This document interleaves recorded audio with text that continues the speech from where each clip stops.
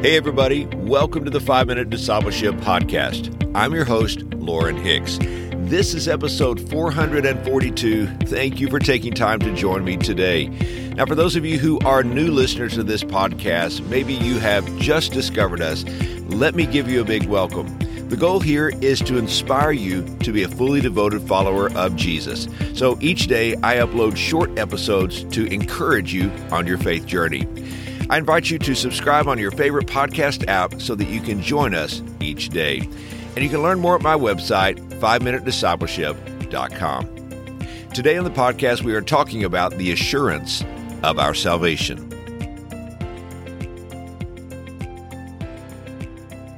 The other day, I was at San Francisco International Airport waiting to board a flight home.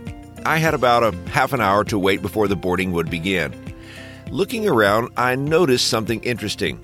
There were passengers sitting around me who were completely relaxed and at ease. They were reading, talking with friends, listening to music with their AirPods, and some had grabbed a last-minute snack before the flight. But there was another group of passengers who were hanging around the ticket counter, and they were pacing anxiously and looking concerned.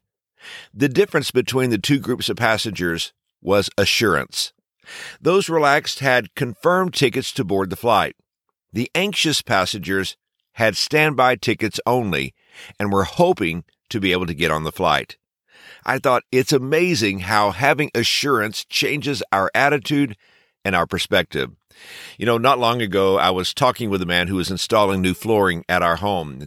Over the 4 days he worked on our home, I had several opportunities to talk to him about the Lord. I mentioned once how wonderful it was to know for sure that I was going to heaven. He looked up at me and said, "I sure hope I'm going to heaven." I explained to him that God wanted to give him assurance of his salvation and his eternal destiny. When it comes to having assurance of our salvation, there are many who struggle believing that they are saved. Many live without the assurance of an eternity with God. 1 John chapter 5, verses 11 through 13 says, "And this is the testimony that God gave us eternal life, and this life is in His Son. Whoever has the Son has life. Whoever does not have the Son of God does not have life.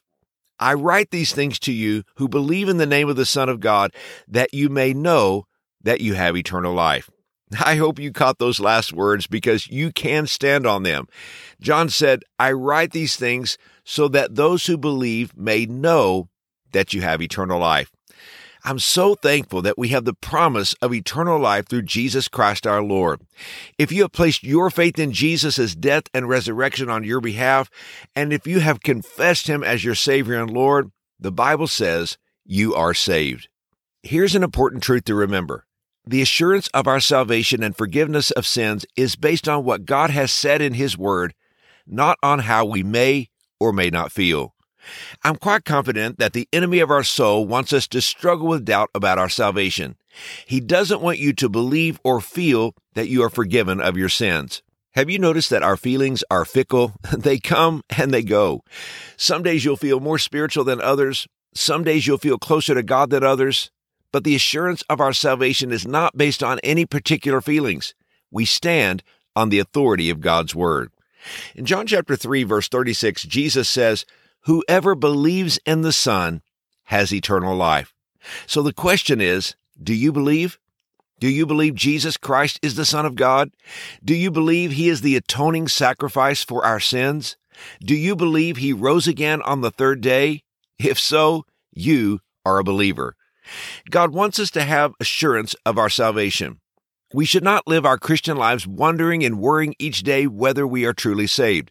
By taking God's Word to heart, you can have no doubt about the reality of your eternal salvation. Now that you've been saved, the Holy Spirit is at work in your life to conform your character to be like Jesus.